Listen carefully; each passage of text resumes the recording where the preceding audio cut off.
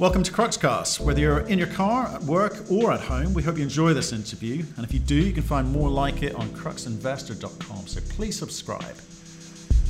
We speak today to Justin Brown, who's the MD of E25. They're an Australian manganese developer with assets in Western Australia. We discussed the manganese market, because it's not something that we knew too much about, and their business plan and how they intend to fit into the manganese marketplace.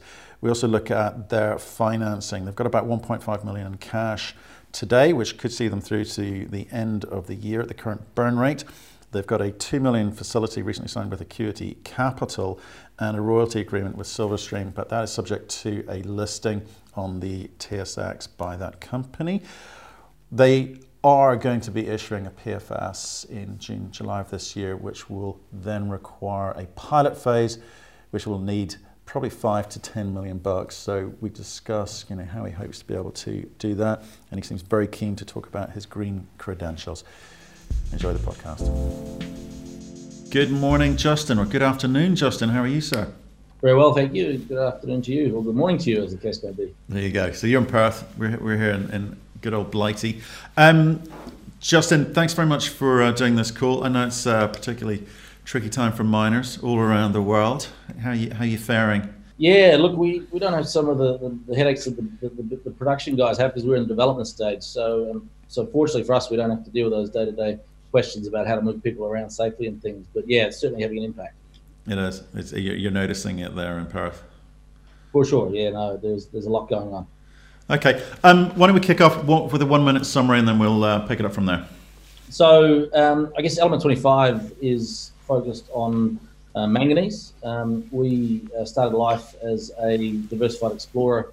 And we tried our hand at a number of projects over the years until we discovered the Butcherbird Manganese project in 2009-10, and have since grown that to be Australia's largest onshore manganese resource, and are moving through the feasibility phase of developing it into a production hub for high purity manganese, and that's pretty much consuming our efforts and money at the moment. So we're well advanced through a pre-feas, and we're expecting to deliver that in the next couple of months, notwithstanding recent events which are slowing us down a little bit, but we're still on track. Okay, great. Thanks for the summary. Can we kick off? So I always like to understand with companies that are new to us, understand what the business plan is. What did you guys set out to achieve? What are you trying to build here? And how do you think you're going to be able to deliver this? Because when I looking through your presentation, you touch upon a lot of different topics here, and as a sort of relatively small company, I'm interested in what you've got today and how you move that forward to the next step. So if you don't mind, give us a sense of what that plan is. Sure. So I guess the journey for us started with the discovery of the deposit. Subsequent drilling seasons basically grew that resource to its current size, which is about 260 million tonnes in JORC resources. More recently, we drilled out about 56 million tonnes of that to measured and indicated status, which is going to form the focus of our development efforts. So it's an enormous resource. So with a huge amount of intrinsic value in terms of the value of the contained manganese. The question for us was how to commercialise it. And what we found in working with the CSIRO here in Perth was that the ore at Butcherbird is extremely amenable to hydrometallurgical leaching of the ore into solution. And what that did was open up a pathway, or a possible pathway for us into making high purity manganese products, rather than following a traditional Australian method or model of exporting ores, which is what we typically do with iron ore and copper and most other metals that we produce. And so we've spent the last couple of years basically developing the strategy to produce manganese metal, which is a 99.7% pure metal product. And of course, the new thematic is the consumption of high purity manganese sulfate in lithium-ion batteries, which is what goes in. You're describing to me, a mining operation. I'm more interested in what you set out to do. I mean, were you an explorer, a project developer? Were you looking to get into production here yourselves? And What is this thing that you're trying to build? First of all, you talked about, okay, it started with identifying the resource. I mean, you set out to identify manganese. Was that what you were looking for day one? So we've historically been commodity agnostic. So we've actually, in the course of our years of existence, which has been since 2006, we listed on the ASX. We've had a crack at gold, copper, nickel to a lesser extent, and now manganese. Our strategy is to find the project that will take us from being an explorer to being a developer. So we've identified the Butcherbird project as that project, and we believe that it is the one that will take us into a producer status, and the work is focused on that. But again, in terms of what skill sets have you got in house to be able to deliver the business plan? Sure. You're 10 million Aussie, $10 million yes. market cap company today. I appreciate you have been higher at points, but you're early stage, right? So you're explorers yes. in terms of your skill set in house. So what realistically are you going to be able to do with this thing in the next year? Up till about 2 years ago, we were an exploration company. If you look at the team that was in place then, it comprised myself, an exploration manager, and project geologists who had very focused skills in the exploration space. If you look at the team now, other than myself, we've bolstered the team with extensive experience in process engineering, mining engineering, the modelling of hydrometallurgical flow sheets. We've also bolted on the expertise of a group of highly experienced consultants in the form of Lycopodium, Advisian, and all well-known brands here in the mining community. So I think Western Australia, Perth, being a mining centre, has the luxury, if you like, of being able to quite quickly adapt from being an exploration skill set focused team to a production skill set focused team. Now, we're not there yet. We're still transitioning, but we see the next 12 months will continue that journey. And in 12 months' time, you won't recognise us as an exploration company anymore. I mean, tell me a little bit more about the team's relevant experience for not only the stage of development, but with regards to manganese, because I think that's important. So Ian Hewitson is a manganese. He's been a manganese for 20 years. He's our study manager. He's a mining engineer by profession. Worked up at the Woody mine for Consolidated Minerals, as well as a couple of other mines here in Western Australia. So he's very experienced both in the exercise of digging manganese out of the ground and marketing it, but also in the mining industry in general here in Western Australia. So there's cross regulations, permitting, approvals, etc. as well. Neil Graham is a process engineer of some 30 years experience. He has built various hydrometallurgical plants and operated them in multiple jurisdictions, including Malaysia, the UK and Australia. So he's well versed not just in the theory of doing it, but also in the practicalities of implementing a process plant design. And then there's other skill sets like resource calculations, which are without sounding trite, a dime a dozen here in Perth. There's a number of consulting groups. We use IHC Robbins, a very experienced mining consultancy here, as well as Lycopodium and Advisian that I touched on before. So very specific experience in both in mining generally, but also manganese and in particular the downstream processing of metals as well. Okay, so what's going wrong then? Because you're looking for presumably a kind of reset in terms of your valuation moving from explorer to developer. So you want to push that story out there, but that's not being reflected in your share price.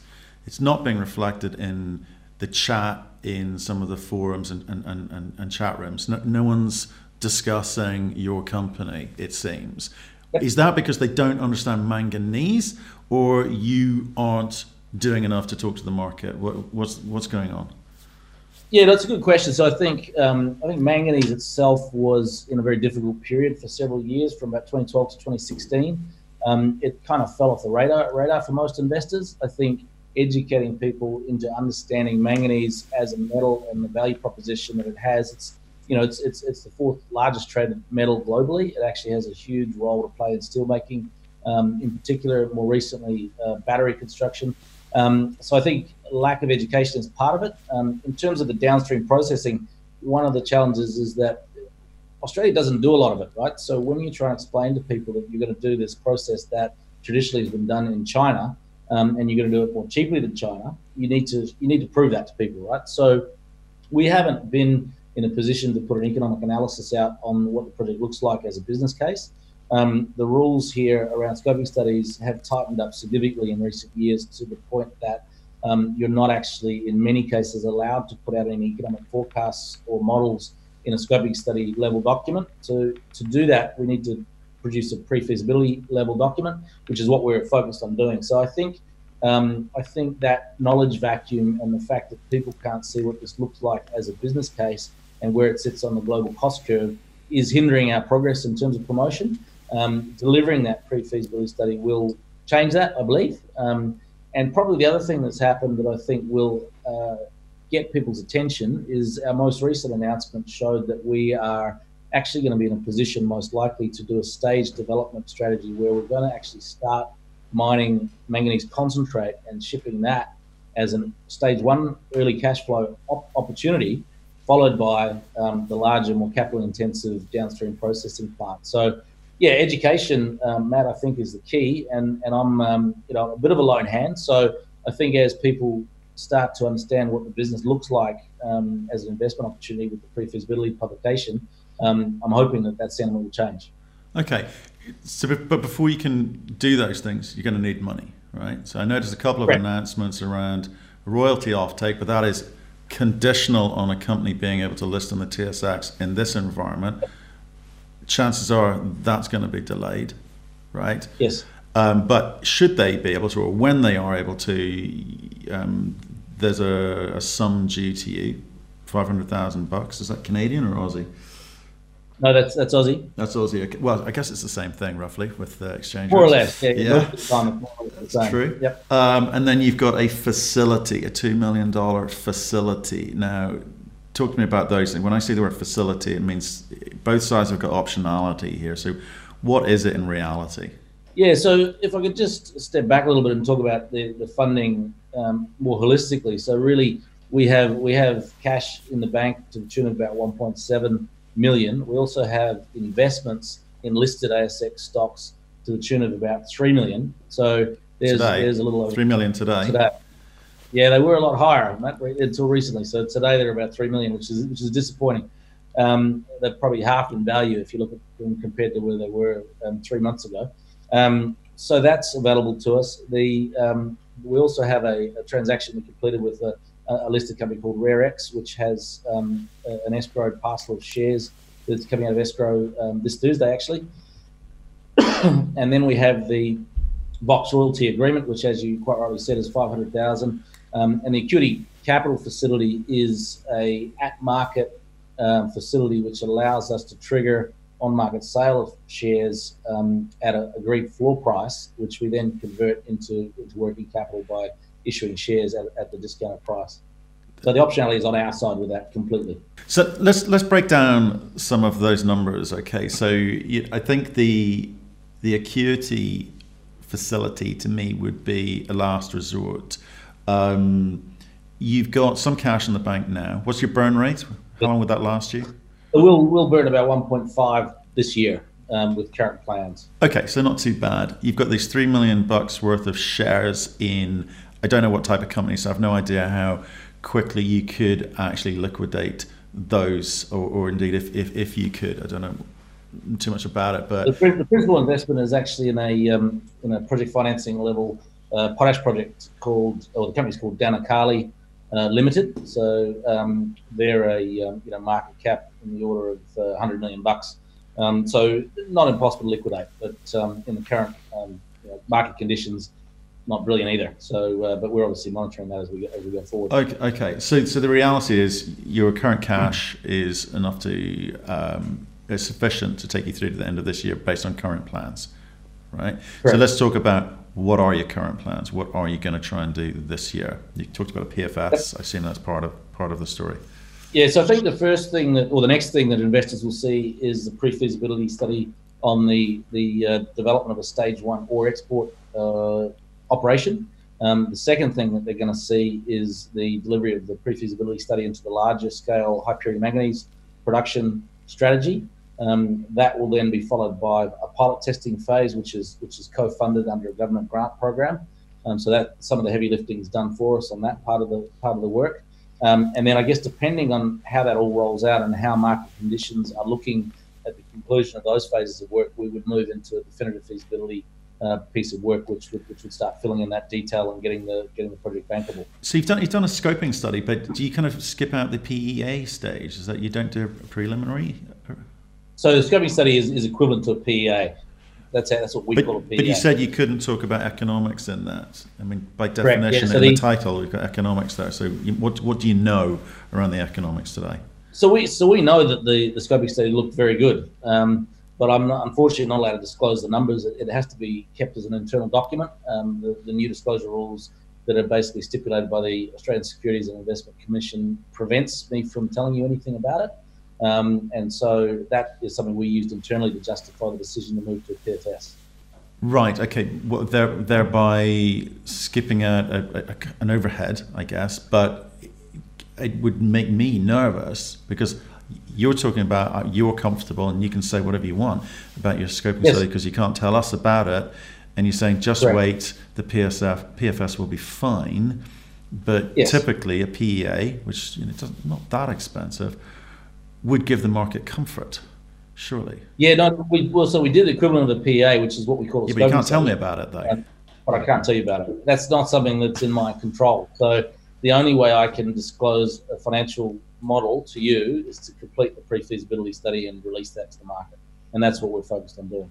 Okay, so you've kind of effectively skipped a stage that we in the market or investors would typically look for. Yeah, so we haven't skipped doing the work, but we've skipped telling you because we're not allowed to tell you. So that's your choice. But the point is that you've made that choice to say we're going to do something which is going to not allow us to talk to the market about the economics and give them confidence. So what happened, right? The new regime, sorry, I beg your pardon, it might not be familiar to your investors here, but the new regime is you do a PEA or a scoping study and then you get told whether you can release it. So it's not a case of being told in advance whether you can release it.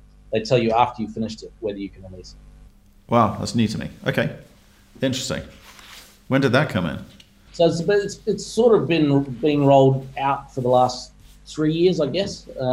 It's sort of more aggressively enforced these days. Basically, the pattern the pattern seems to be a traditional gold type company that the ASIC is familiar with and comfortable with would typically be allowed to release their scoping level document.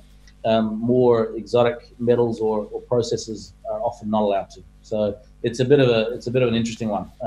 Not one I agree with, but it's one that we're stuck with.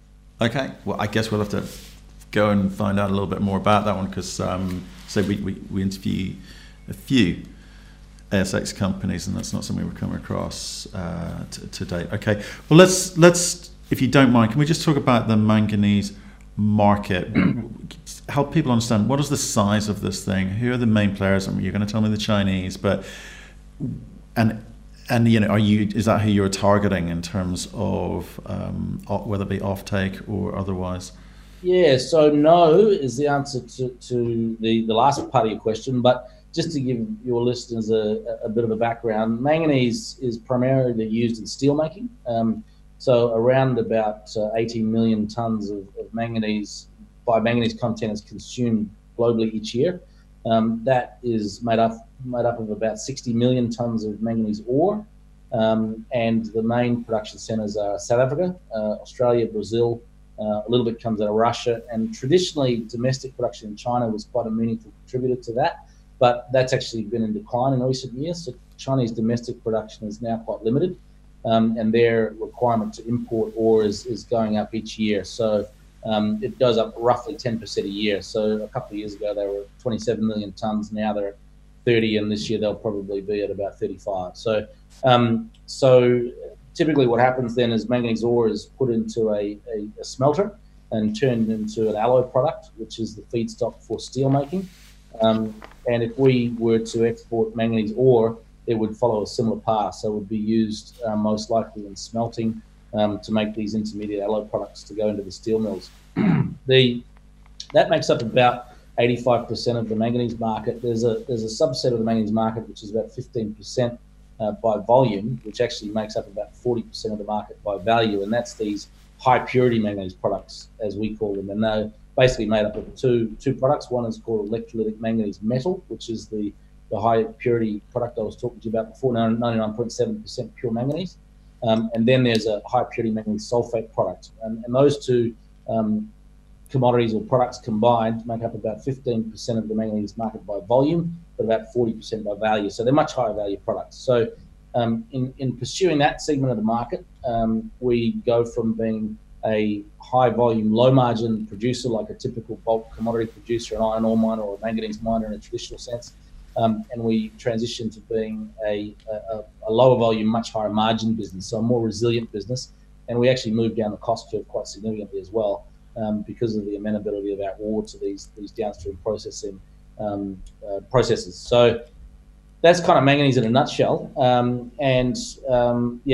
So really, Australia, South Africa, Brazil, and Russia are the key producers of this stuff. So how do you insert yourself into that ecosystem, as it were? Like I say, I keep coming back. You're a small player. You're talking about going through PFS, feasibility, and at some point DFS. At what point do you need to start introducing partners into this? Because pilot plants cost money.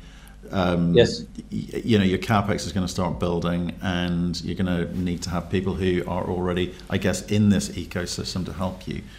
So what does that pathway look like for you? So manganese ore, I think one of the interesting things to a lot of end users of these products is security of supply. It's becoming an increasingly important part of their business models. Ethical supply and sustainable supply is becoming more and more talked about as well. So people care more about where their manganese comes from than they perhaps used to. Some other interesting aspects of that is some of the steel makers outside of China, I'm specifically talking about Japan, Korea, North America, and Europe, are currently reliant on China for their high purity manganese needs, because at the moment 97% of that material is made in China, and they're desperate for an alternative supply. So they have they're very exposed to supply risk. If you look at the recent shutdown of China, a lot of their ports stopped literally overnight exporting these high purity manganese products that these steel makers absolutely must have to continue producing their steel products. So that really put the wind up them. So they're very keen to see another producer outside of China to make the supply side more robust. And we believe we're in a perfect position to fit that bill. And so they're giving us very strong indications that they're going to support this project. It hasn't translated into binding commitments from them yet, but we're confident it will. Well, how do you do that? Okay, you and a bunch of other people in a lot of other countries are in the perfect position to do something about it. So what are those conversations that you're having? Who with, and where are you at? Is anyone listening? Yeah, so there's three. Yeah, they are listening. They're absolutely listening. So there's three key parts to this project. So we basically have a need for a very sizable power supply. So if you're going to make electrolytic manganese metal, you need about 6.5 megawatt hours of power per ton of manganese metal that you produce, and that's just a simple property of physics, basically. So you need a reliable, low-cost power supply. You need bankable offtake. So you need partners who are prepared to underwrite the revenue side of the business to satisfy bankers that you're going to be able to repay the debt of part of the project financing facility. And that's where the steel mills come in Japan, Korea, and the US, because they want this supply. And we're saying to them, if you want the supply, you need to support the project. They have a history, particularly the Japanese, of investing in projects of this type. They typically take minority positions either in the company or the project, and there's a long list of examples of those. And so we would envisage having similar conversations with these guys along those lines. Like everybody, they need to see a PFS to understand the economics of the project before they're going to commit to this sort of stuff. But the early discussions are extremely promising that those conversations will come to pass. Okay, so I missed one that you said there were three things. There was energy, offtake partner. Sorry, beg your pardon, and then the process. So the process is what's in our wheelhouse, if you like. So we're managing the process optimization and implementation in-house, and that goes to the owners team I talked to you about before. So we'll basically own the process, develop the process, prove the process. We'll get the revenue side of the business underwritten by the offtake partners in Japan, Korea, North America, and Europe, and we'll have a strong bankable partner on the power side under a PPA agreement, where we'll enter into a long-term offtake contract to buy power at an agreed price. So those three components will make the project bankable, and that should open the doors to equity players. So, I think the debt carrying capacity will be fine based on the preliminary understanding of the economics. We need to go through a process there, but then I think the disclosure of the PFS numbers will hopefully give confidence to the equity players that they want to get on board as well. Okay, can you talk to me about, just break those down for me if you don't mind, the energy side of things? That's the first thing you mentioned. So it's important, but sprinkled throughout your presentation, you seem very keen on the green, as they say. Yeah. So what's your thinking there? Because green doesn't always equate to cheap. No, it's a fair question, and it does in this case, is my short answer. The journey for us on the power solution, we identified very early that power is a key part of this project. So we have the good fortune of having the Goldfields gas pipeline run literally across the resource. So we can hot tap that with no lateral required. So the capital hurdle to get access to that gas is quite low compared to most projects. So gas is available to us, and that's how we started the journey at the scoping level assessment. We came up with a number around 12 cents a kilowatt hour using a reasonably conservative gas price. That's Australian. So if you convert that to US, you're talking about 7 or 8 cents US. Not brilliant, but not uncompetitive when you factor in the other advantages that we've got in terms of very cheap ore supply and a much more efficient process. So the journey following that was to say, look, what can we do to improve this? And we educated ourselves over a period of about 18 months and got in some consultants by the name of Advisian, who are part of the Worley Parsons Group, or now called Worley. They basically took us on a journey to understand that, in fact, renewable energy here in Western Australia is cheaper than that. So if you look at the price of renewables here, you're probably going to look at delivered energy prices of around $60 a megawatt hour or 6 cents a kilowatt hour Australian, which is incredibly cheap, and that's globally competitive. So the maths is then pretty simple. If you can combine 50% renewable with 50% gas, you're going to bring your price down to something around 9.5 cents a kilowatt hour Australian. That puts you into a competitive space, and then we're going to look through the journey to bring that down even further. So I can't give you a number of what that'll land at, but even at the prices that we have now, we can compete quite effectively. So we'll be green, and it will be cheap. Okay, and so that would be a bought-in service, or were you suggesting setting up your own infrastructure around the renewable solar and winds, presumably? Yeah, it's not locked in stone yet. But the conversations so far have been to partner with an independent power provider to provide power under a PPA arrangement. That's the base case. We've had some good discussions with the North Australia Infrastructure Fund, which is a government fund here that is looking to invest or provide funding for infrastructure development in the northern part of Australia. We're in their footprint. They like the idea of what we're doing. We've passed their strategic assessment level review of the project. So if they were to get involved in funding it, we could probably carry more on our balance sheet. The base case, though, is to partner with a bankable partner who can build it, operate it, and deliver power. Okay, so on the energy side, the PFS will reveal more. You'll make some decisions, or you'll give some indications of which direction you're going. Okay, offtake, that seemed a bit vague and wishy-washy to me. Tell me, what conversations have you had, and how? Where are they in the process? Because again, you're a small company. Are people going to be treating you seriously at this point, or do you need to have this PFS before they'll actually get into meaningful conversation and dialogue with you? Yeah, so we've been to Japan, Korea, had face-to-face discussions with the big steel mills there. It's no secret that you've got JFE Steel and Nippon Steel in Japan, and you've got Hyundai Steel and POSCO in Korea. They're kind of the top 1 and 2, respectively. Both conversations were extremely positive. We believe it will lead to MOUs and then finally binding offtake. They do need to see the PFS before they're going to commit to those things. But we are maintaining ongoing dialogue with these guys, and they've made it very clear to us that they would like very much to see an alternative supply outside China, and they'll support the project if the project's viable. You think they would do an MOU off the back of a PFS? I believe so, yes. Right. I guess we'll see. When's the PFS due? So, look, notwithstanding a little bit of delay from the current sort of events, before June, the end of the June quarter, I would very much hope it's out. Okay. I guess we'll see what comes out of that. Again, your presentation, it's great. Some great phrases like breakthrough technology, and and the like. And I'm just like, so, it kind of slightly confused me, if I'm honest, because I'm trying to work out what you're trying to be.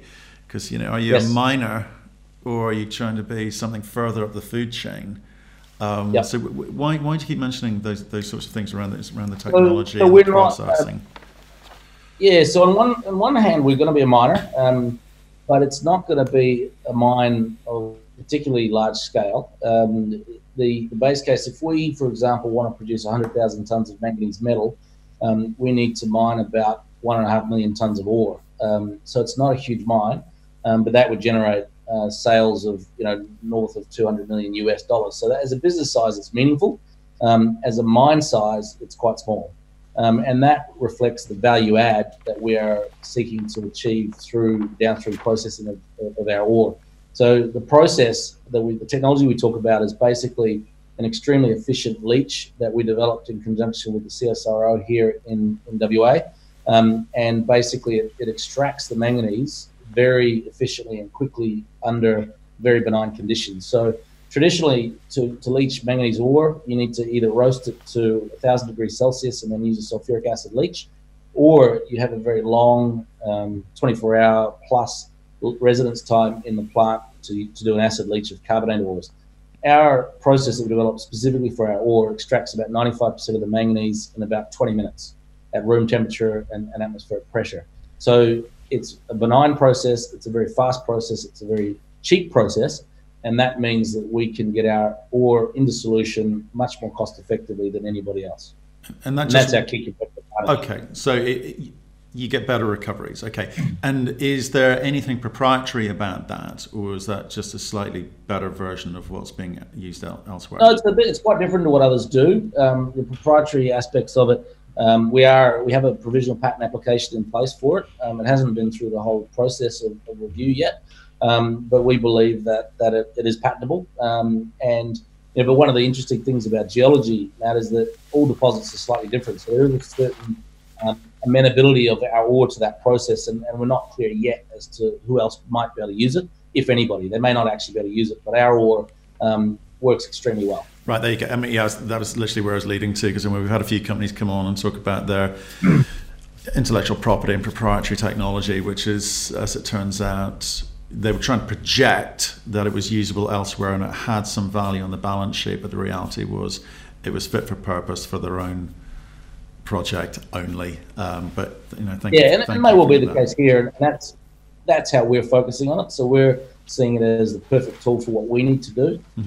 Because of the size of our resource, we're going to have we're doing a 50-year pre-feasibility study to give you a sense of scale, and that will only consume about 20% of the current known resource. So we're talking about something that's going to keep us busy for a very long time. So we don't need to look at expanding the technology onto other deposits. Okay, but again, just in terms of confusing messages, you talked about a small mine, but with a long life. Yep, correct. So what you're trying to say is we're ecologically sound. We've got a small footprint, but we can keep going for a long time. Right, okay. Yeah, understood. So we'll be... So it's an extractive industry still. In some people's minds, that's a bad thing, and investors are being more careful about what extractive industries they invest in. My argument would be that we're doing it much better than anybody else is doing it, and it'll be a much cleaner way of getting these products than what current producers use, and that should hopefully satisfy investors, because if you don't have manganese, you don't have a car and you don't have a house, and so you need it. We're saying let's do it clean, or as clean as we can at least. Right, you're launching onto this battery revolution thematic of green, more sustainable mining. You also trained as a zoologist, is that right? Once upon a time. Once upon a time. Yes. Does that have much? Long time ago now. Is that influencing your decision making? No, probably not. No, I left that behind because zoologists don't attract too many job offers. So I figured a geologist was a better opportunity for us. Don't tell my son that he wants to be one. So. Well, maybe nowadays it's more in demand, but certainly when I graduated it was less so. So I think geology was the right choice. But so far it's done okay for me.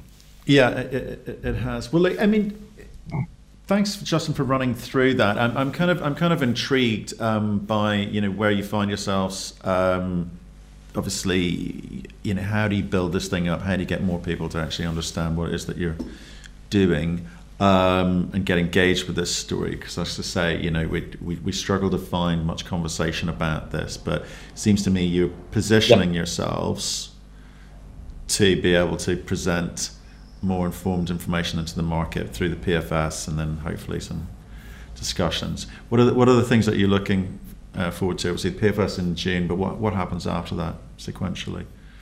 Yeah, so I think the new staged development strategy, I'm hopeful will be more convincing to investors, because we're going to look at a fairly low capex stage 1 to get into positive cash flow by exporting the manganese ore concentrate. That PFS level study for that part of the project should be out in the next few weeks, and then we'll do the more detailed PFS into the high purity manganese production centre. So having convinced people we can make money with a more traditional manganese mine, I'm hopeful then people will see that that's a stepping stone to the larger development, and pilot testing of that process will happen in Q3 of the calendar year 2020, and pilot plant level testing should dispel any concerns over the viability of the metallurgical process, and then it comes down to putting the project finance together.